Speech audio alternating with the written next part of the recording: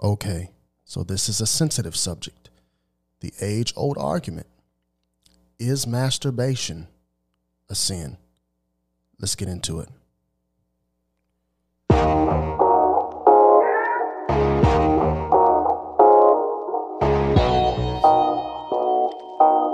We've got some difficult days ahead. I just want to do God's will. I want you to know tonight that we as a people will get to the promised land.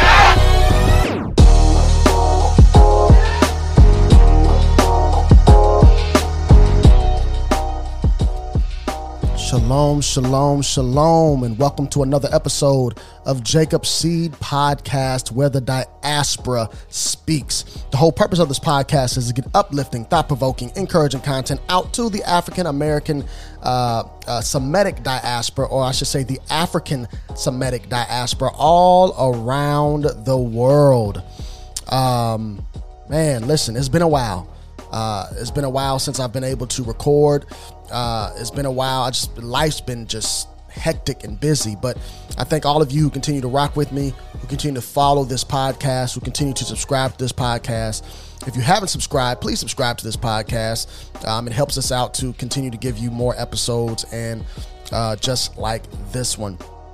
Listen, if you don't follow us on Instagram, go ahead and follow us on Instagram at JacobC12. That's at JacobC12 on Instagram and Jacob C Podcast on Facebook. I'll be honest with you, I'm not on Facebook that much. So the best way to get in contact with me is through Instagram. Also, as you heard in the intro, we'll be talking about a sensitive subject of masturbation, both male and female. So if you have children in the room, you have not had that talk with them yet. If you choose to move them out, that is permissible. I understand. Also, I use my Martin Luther King intro because as of this recording, it is Martin Luther King's birthday. A lot of us I know in this way, or the Hebrew community, don't really like Martin Luther King for whatever weird reason. But I will say that although, yes, was he part of the Boule? More than likely. Obviously, he was part of the Greek community. But he did a whole lot in reshaping the idea of what it means to be a black man, to be a black person right here in the United States of America. Not just him, but a lot of people in history that are famous for it, whether it be MLK, whether it be Malcolm X, whether it be Marcus Garvey. And then there's hundreds of people who did amazing works to further our people and the idea of our people, and further the work of our people that do not get enough recognition, in my opinion. But ultimately, the true leaders, I believe, in our community are those who are telling our people the truth, that we should go back, as Prophet Jeremiah say, back to the ancient paths, back to following Torah as our ancestors have done. But we're going to get right into this episode. I actually did a message at my assembly maybe a few weeks ago, just talking about the yoke of the Messiah. And within that message, we were talking about, or I discussed the idea of purity. The idea of purity. So purity is not just a conversation that we should be having with our children, but purity is a conversation that we should be having with grown-ups as well. Because unfortunately that our people, especially here in the United States of America, I cannot speak for Africans who were brought to other parts of the world to work as slaves and their progeny, but I can speak of those right here in the United States because that's where I live. I believe that our community is extremely over-sexualized. I believe that sex is not talked about enough. Sexuality is not talked about enough. And purity, for sure, is not talked about enough. I think we just reserve that conversation for children, whether they be preteens or teenagers, and then we don't talk about it anymore. And then we wonder why so many people are confused when it comes to sexuality. So many people are just lackadaisical when it comes to purity. Purity is very important. All right. So if you're a grown up and you're listening to this and you've been promiscuous or you're not a virgin, don't beat yourself up about it. If you still have breath in your lungs, the Most High can still work on you. You can start your path to purity now. Now, I don't believe in the whole on the Christian side of things where they say that you can become you can reclaim your virginity. And once it's gone, it's gone. But what you can do is from this point on, you can live a life that is celibate, a life that is holy to the Most High if you are not married. And the emphasis is marriage, not if you're engaged, not if you have a boyfriend and girlfriend, not if you have a friends with benefits, but sex and sexual acts are reserved for those who are married only. And the sages of old, so the wise people of old, as well as our Messiah, as well as all those in the book from Genesis all the way to Revelation, had a high idea of purity. They held it in high regards. Pure in thought, pure in mind, and pure in your body. Because even Shaul or the Apostle Paul would say that sexual sin is of some of the worst because it's a sin against your body. And your body houses the spirit of the Most High. And in having sexual sin, you defile the temple. So defiling your bodily temple to the Most High, to the Lord, is the same as defiling the physical temple, because now his spirit is supposed to dwell in you. But if we have sexual sin, then we defile that temple. So let's get right into it. So what I will say first is a lot of this information outside of just scripture, obviously the Most High, you can go to to his Sermon on the Mount, right? We call it the Beatitudes. And I'm not going to go to it as, again, this podcast challenges you. So you go to Matthew chapter 5, read from Matthew chapter 5 to Matthew chapter 7, all the things that Yeshua is talking about. And what he is doing is he's addressing issues in Torah, and he's bringing people to a higher standard of following those things. And one of those things he talks about is purity. So he says, as you have heard it said, that if you sleep with another woman that's not your wife, I'm paraphrasing, you have committed adultery. But I tell you that if you think about a woman in an impure way, that you have already committed adultery in your mind. You're guilty of that adultery.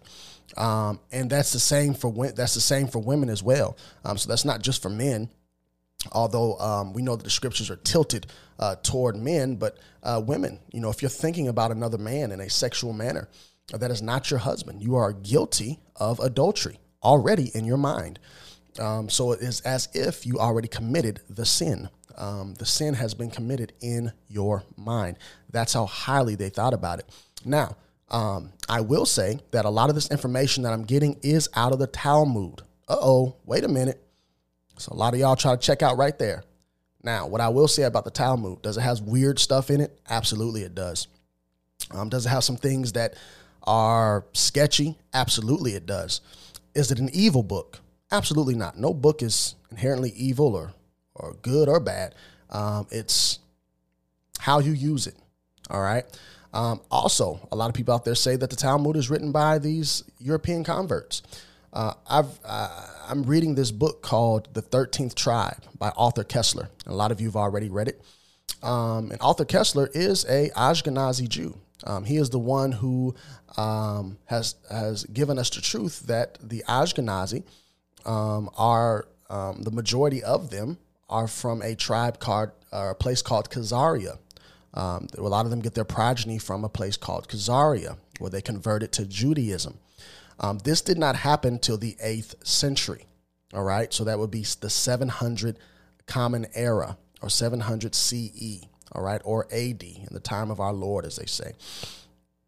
But the Talmud was written down. So the Talmud is just a whole bunch of different arguments about the Mishnah, which is considered the oral Torah. So oral history tells us that when the Most High gave Moses the commandments on Mount Sinai, he wrote some down, then he told him some. So what he wrote down the actual command, and then he told him how to do the command. So he wrote down the what, and the why, and then he told Moses the how. And then Moses told Joshua told this person, that person, so on and so forth, all the way down the line.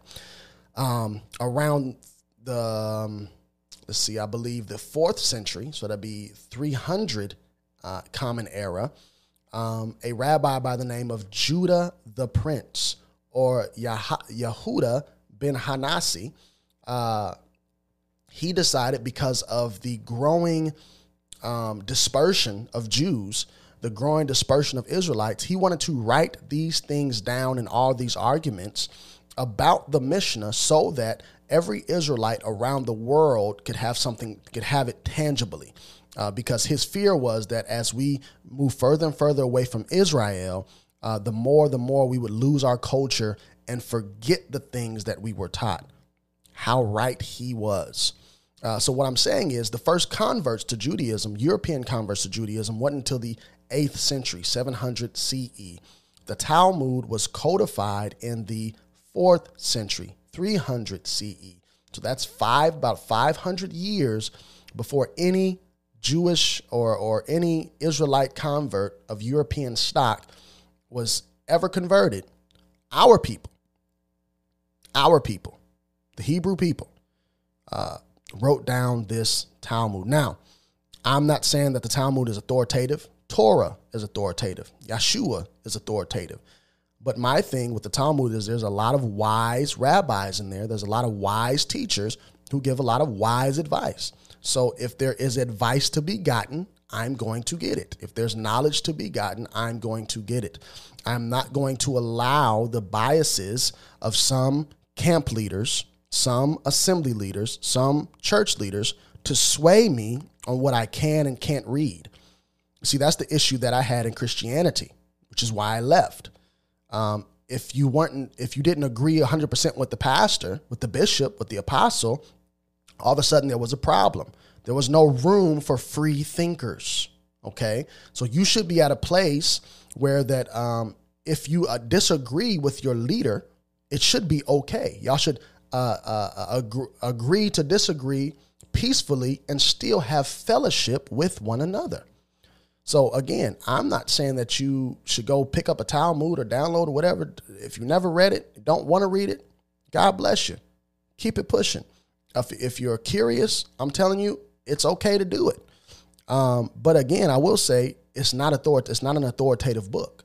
And that's the problem with the Ashkenazi and the Sephardic and all these different Jewish sects, is that they make the Talmud authoritative, and that's Yeshua's issue with the Talmud. He said, you've made the traditions of men more authoritative, and I'm paraphrasing again, than the Torah itself. So now you've made the word of God of nothing because your traditions have trumped the word of God. And that's where the danger comes in. But again, there's a lot of wise teachings. And one of those teachings is about pleasuring yourself. Did our people believe that it was okay to pleasure yourself? So a lot of people's argument for doing it is, number one, I'm single. I have nobody. Hormones are hormones, and it's natural, because that's what this world has taught us. And if anything that we've learned in this way is that the things that the world teaches us is not of God. Matter of fact, majority of it is the opposite of what the Most High would be pleased with. Okay. Secondly, you may have a spouse, whether you have a husband or a wife, who is not as sexually active as you would want them to be. So you think it's okay. Well, hey, I'm not cheating. I'm just, I'm looking at this pornography site, or I'm thinking about another person, or I'm not thinking about anything. I'm just pleasuring myself because my spouse is not as sexually active as I would want them to be. So that's your argument. So it's okay as long as I'm doing it to myself and nobody else is doing it to me. I'm not cheating. Yeshua would disagree. He would say that you are committing adultery, especially if you're thinking about someone else, especially if you're looking at pornography. But let's get into it. First of all, I want to show you that there are instances where Yeshua and the Talmud agree, and this is definitely one of them. So here are a few here. Hold on, let me pull this up. So in Matthew 5:7, Yeshua said, "Blessed are the merciful, for they shall obtain mercy." And the Talmud in Sabbath 151b, the Rabbi Gamaliel says, "He who is merciful to others shall receive mercy from heaven." In Matthew 5:37, Yeshua says, let what you say be simply yes or no. Rabbi Abai in Baha Mitzvah 49a says, let your yes be yes and your no be no. Matthew chapter 7, verse 3 says, why do you see the speck in your brother's eye, but do not notice the beam that is in your own eye? Yeshua says. And then let's see, this is Rabbi Janan, surname Bar-Napha, in Baha Baratha 15b says, do they say, take the splinter out of your eye? He will retort, remove the beam out of your own eye. Matthew 6:31, Yeshua says, don't be anxious, saying, what shall we eat or what shall we drink? In Sotha 48b by Rabbi Eleazar, it says, whoever has a piece of bread in his basket and says, what shall I eat tomorrow, belongs only to them who are little in faith. The harvest is plentiful, the laborers are few. Yeshua says that in Matthew 9:37. In both 2:115, Rabbi Tarfon in the Talmud says, the day is short and the work is much, and the workmen are insolent, but the reward is much. And the master of the house is insistent. Just a couple more. Says Matthew 23:12 says, whoever exalts himself to be humbled, and whoever humbles himself will be exalted. Whoever exalts himself will be humbled, and whoever humbles himself will be exalted. Yeshua, Matthew 23:12. Rabbi Jeremiah in Baba Mitzvah 85b says, he who humbles himself for the Torah in this world is magnified in the next. And he who makes himself a servant to the Torah in this world becomes free in the next. And then I'll do the last one. It says, Matthew 5:10, it says, blessed are those who are persecuted for righteousness' sake, for theirs is the kingdom of heaven. And then Rabbi Abaha and Baba Kama 93a says, be rather of the persecuted than of the persecutors. All right, so those are a couple times, a few times, and there's so much more, but where the Talmud and Yeshua agree. And we're going to look at another instance where the Talmud and Yeshua agree. And that's on the purity of mind and how seriously our ancestors took being pure in your mind and pure in your body. All right. So let's look at it. We're going to look at Nehemiah 13b, sections 2 through 11. And again, we're talking about self-pleasuring yourself. Is masturbation, is self-pleasuring, is pornography, all that stuff. Is it against the will of the Most High for you? So let's get into it. And there's some words I'm going to use. So one of the words you're going to hear a lot is Gemara. So in the Talmud, the Gemara are kind of like the student class. So they would make suggestions. They would explain some things, as well as ask questions. Okay. So let's get right into it. It says, Rav says, one who intentionally causes himself an erection shall be ostracized. Wow. The Gemara or the student class suggests, and let Rav say simply that it is prohibited, meaning you should not intentionally cause yourself an arousal. You should not intentionally arouse yourself, whether that's looking at something, listening to something, reading something, because a lot of times we think about just straight up pornography, but there's a lot of these, in the black culture, we had the Zane books, right? Recently we have the 50 Shades of Grey, and you have all these different avenues that are outside of just straight up pornography that help people arouse themselves. And our sages, our ancestors said, it is prohibited. Don't do it. The Gemara explains that it is proper to ostracize such a man as he arouses the evil inclination upon himself.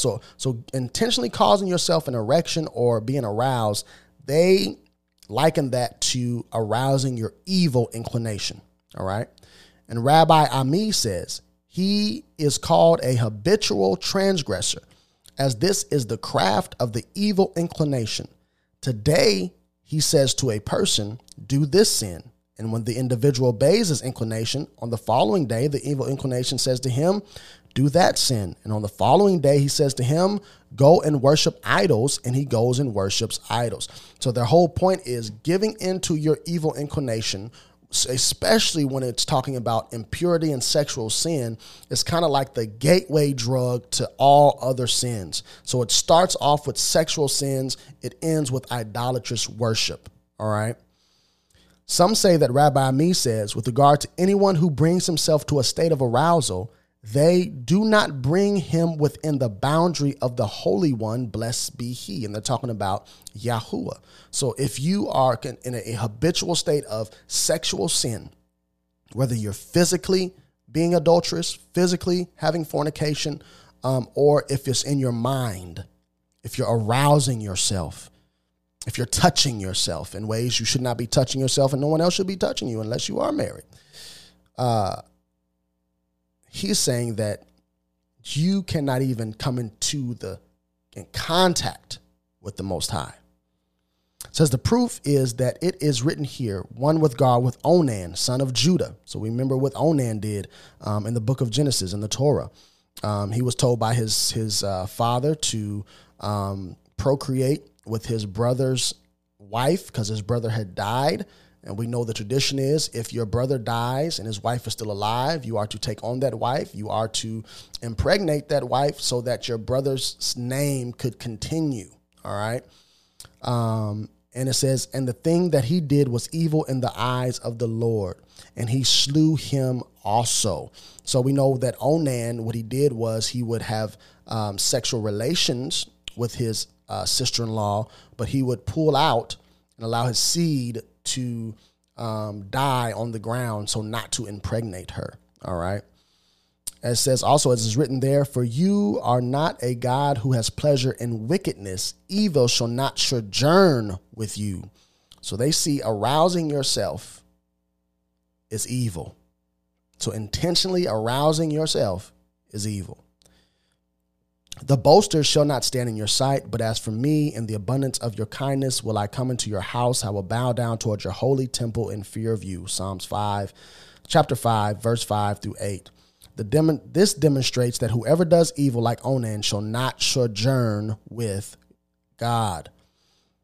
Further reading, it says, and Rabbi Eleazar says, with regard to the severity of this transgression, what is the meaning of that which is written?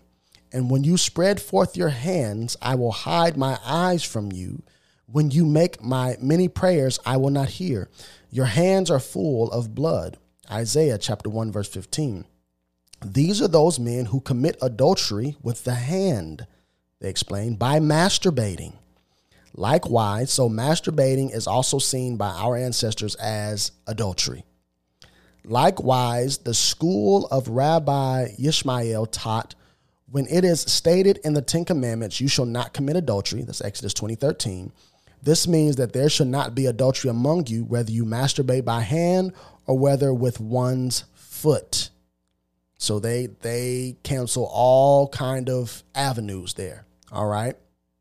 And then the sages taught in a Barita, converts who play with children, converts and those who play with children delay the coming of Messiah. So not only are they discussing just masturbation and adultery and arousing yourself, they also condemn the pedophile. So they loop one who's an adulteress, who's a fornicator, who's a masturbator, who intentionally arouses themselves. They loop all that in. They see them the same way they see a pedophile. Wow. That's huge. That's big. That's how they thought about those people. You're no different than a pedophile. So again, the sages taught, converts and those who play with children delay the coming of Messiah. The Gemara asked, granted with regard to converts, this is in accordance with the opinion of Rabbi Hilbo, and Rabbi Hilbo says, converts are harmful to the Israelite people as a leprous scab on the skin, as they are not proficient in the performance of mitzvot or laws, statutes, commandments, and born Jews learn from them. But with regard to the category of those who play with children, to what is it referring? So he's saying that, converts are dangerous because they bring their own cultures and habits into the assembly of the people. And again, our people have a long history of being the ones who are influenced by outsiders, not realizing that we influence the world, but we continue to want to assimilate and be like somebody else. It's all through scripture. It's all through the prophets. When our ancestors looked at the other nations, they wanted to be like the other nations. I want to have a king. I want to have a God that I can see, that I can touch. No different. If we say that this is referring to homosexuality, so let me go back to the last thing. It says, but with regard to the category of those who play with children, to what is it referring? It says, if we say this is referring to homosexuality, such men or women are liable to be executed by stoning. And their behavior is criticized not simply because they delayed the Messiah. Rather, one might suggest that this is referring to those who emit semen by way of their limbs, i.e., without engaging in intercourse. If so, they are considered as though they are bringing a flood and therefore are liable to be punished themselves with a flood. Wow. That's how tough they thought about pleasing yourself, that a flood should come upon you. And we all know about how they thought about the whole flood situation with Noah. This is the end of the world. All right. So it says the Mishnah teaches that with regard to any hand that is diligent to examine bodily emissions among men, such a hand should be severed. A dilemma was raised before the sages. Do we learn this statement as a particular halakha, or halakha just means your walk. So it's the law, right? So is this a particular law, i.e., that the court should actually sever his hand? Or do we learn it as a mere curse, but not as an actual instruction to punish him in that manner? So I understand that, listen, obviously reading it that way, there's a lot of people probably in there touching themselves. Because they're like, so to paraphrase, they're saying, to translate, they're saying, is this really a law? Does God really want us to cut off our hands if we're touching ourselves? Or is it more metaphorical and we just get, a slap on the wrist, we're just cursed, but we can keep our hands. All right. And the Gematria elaborates, do we learn this as a particular halakha or law, like that prohibition against striking another, in which the same expression is used with regard to anyone who raises his hand upon another, his hand should be severed? And Rav Hana indeed acted accordingly and severed the hand of an offender. Shout out to that rabbi. Or perhaps do we learn it is a mere curse? Gemara suggests, come and hear as it is taught in Barita, that Rabbi Tarfon says, if one hand goes to his penis, his hand should be severed upon his navel. The rabbi said to him, if so, in a case where a thorn was stuck in one's belly, should he not remove it? Rabbi Tarfon said to him, indeed, he should not remove it. If he does so, his hand should be severed. The rabbi replied, but if his hand is severed while it is upon his navel, wouldn't his belly be split open? Isn't this crazy, these conversations they're just having about this? So they discussed everything that had anything to do with Torah, all the way down to pleasuring yourself. We're scared of conversations like this. We run away from conversations like these. And these are the conversations that we should be having in our Torah classes. We should be having in our Bible studies. We should be having when we're just with like-minded people. We should be discussing the scriptures and every single aspect of life that it impacts. And it impacts every single aspect of life if you are a believer in the scriptures. Rabbi Tarfon said to him, indeed, he should not remove it. And if he does so, his hand should be severed. The rabbi replies, but if his hand is severed while it is upon his navel, would it split his belly open? Rabbi Tarfon said, it is preferable that the belly of one who acts in this manner should be split open, and he should not descend into the pit of destruction. Does that not sound familiar? The rabbi said, it is preferable that the belly of one who acts in this manner, so you trying to touch yourself, should be split open, and he should not descend into the pit of destruction. Yeshua said, and again, I'm paraphrasing, you find this in the Beatitudes or the Sermon on the Mount, Matthew chapter 5-7. If your eye causes you to sin, pluck it out. If your hand causes you to sin, chop it off. He said, it is better for you to enter into the kingdom or the world to come lame than to go down into Sheol. So Yeshua agreed. Let's keep digging. It says the Gemara analyzes this discussion. Granted, if you say that we learn the statement in the Mishnah as a practical halakha or law, this is the meaning of which the rabbi said. But if his hand is severed upon his navel, wouldn't his belly be split open? But if you say that we learn the statement in the Mishnah as a mere curse, what is the meaning of the phrase, won't his belly be split open?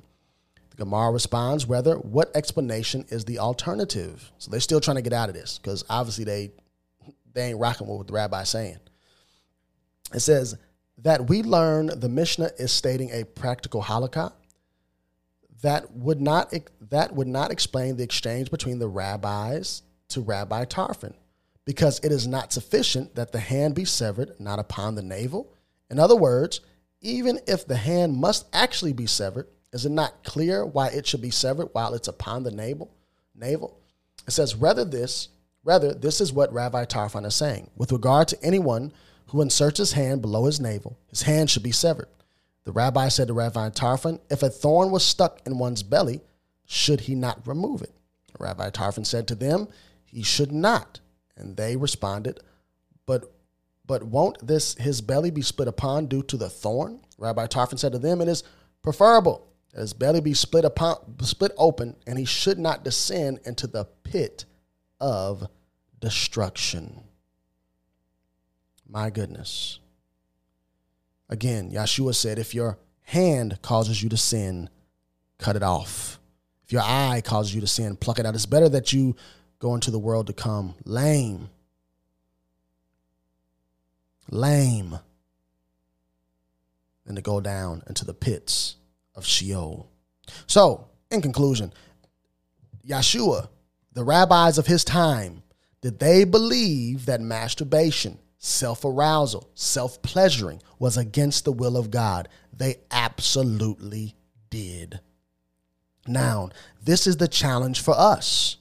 In this over-sexualized world, how do we, especially if you're single or you have a spouse that's not as sexually engaging as you, how do you fight the evil inclination, as they say, the urges to arouse yourself or to pleasure yourself? I believe, number one, it starts with strong prayer. It starts with holding yourself accountable. It starts with letting other people know your vices and your weakness so they can hold you accountable. And last but certainly not least, we have to meditate on the word, because the problem is when we get into these situations, we don't open up our word and allow it to feed us. We open up Facebook, we open up Instagram and all these other different avenues that, and all of a sudden some picture comes across, some dude in some tight muscle shirt or some woman in some bathing suit. And then all of a sudden you find yourself on this slippery slope of sin.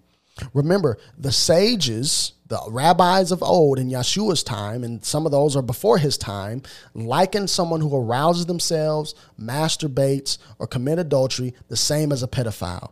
You delay the coming of Messiah, because the whole idea of the coming of Messiah was that he's coming back for a pure bride. And we cannot be pure only just by going to Shabbat, only just by eating clean. Purity has to encompass every single aspect of our life. We have to be pure in our thoughts. We have to be pure as far as the food that we eat. But we also have to be pure when it comes to sexuality. Okay? So in this way, yes, we do not condone. We do not prohibit. I'm sorry, not prohibit. We are against. I'm trying to say all these fancy words. We are against pleasuring yourself. That's what your spouse is for. We are against masturbation. You should be having sex with your spouse. Once you become one body, you should not. The thing is, you're pleasuring yourself without. It's just a selfish act, and it's improper. And we do not agree with homosexuality because that's not the way that the Most High created humanity. He created humanity to procreate. So again, this is an episode that I've been wanting to do for a while. I don't know how it's going to be received, but I pray that, if you're hearing this and it's helping you in some kind of way, challenge you in some kind of way, then I think I've done my job. If you have an addiction to pornography, to sex, to whatever it is, man, listen, reach out to someone that you love, that you trust, who can help you. Therapy, it's good. Go to a therapist that understands, whether it's a religious therapist or whatever it may be. But remember that the things that we're taught in this world that are normal usually are against the very will of the God that we say we love. So we have to do better, to challenge ourselves to do better, and knowing that walking in this way, it ain't easy, especially in a world that lifts up everything against this way and tells us it's okay. So my brother, that's all I have for this week. Again, I thank you guys for tuning in. If you haven't subscribed already, please subscribe. I thank you. I love you. I pray that peace and shalom pursues you all the days of your life. And as always, keep it 98+2. Seek the truth, live it out, and inform others. Shalom.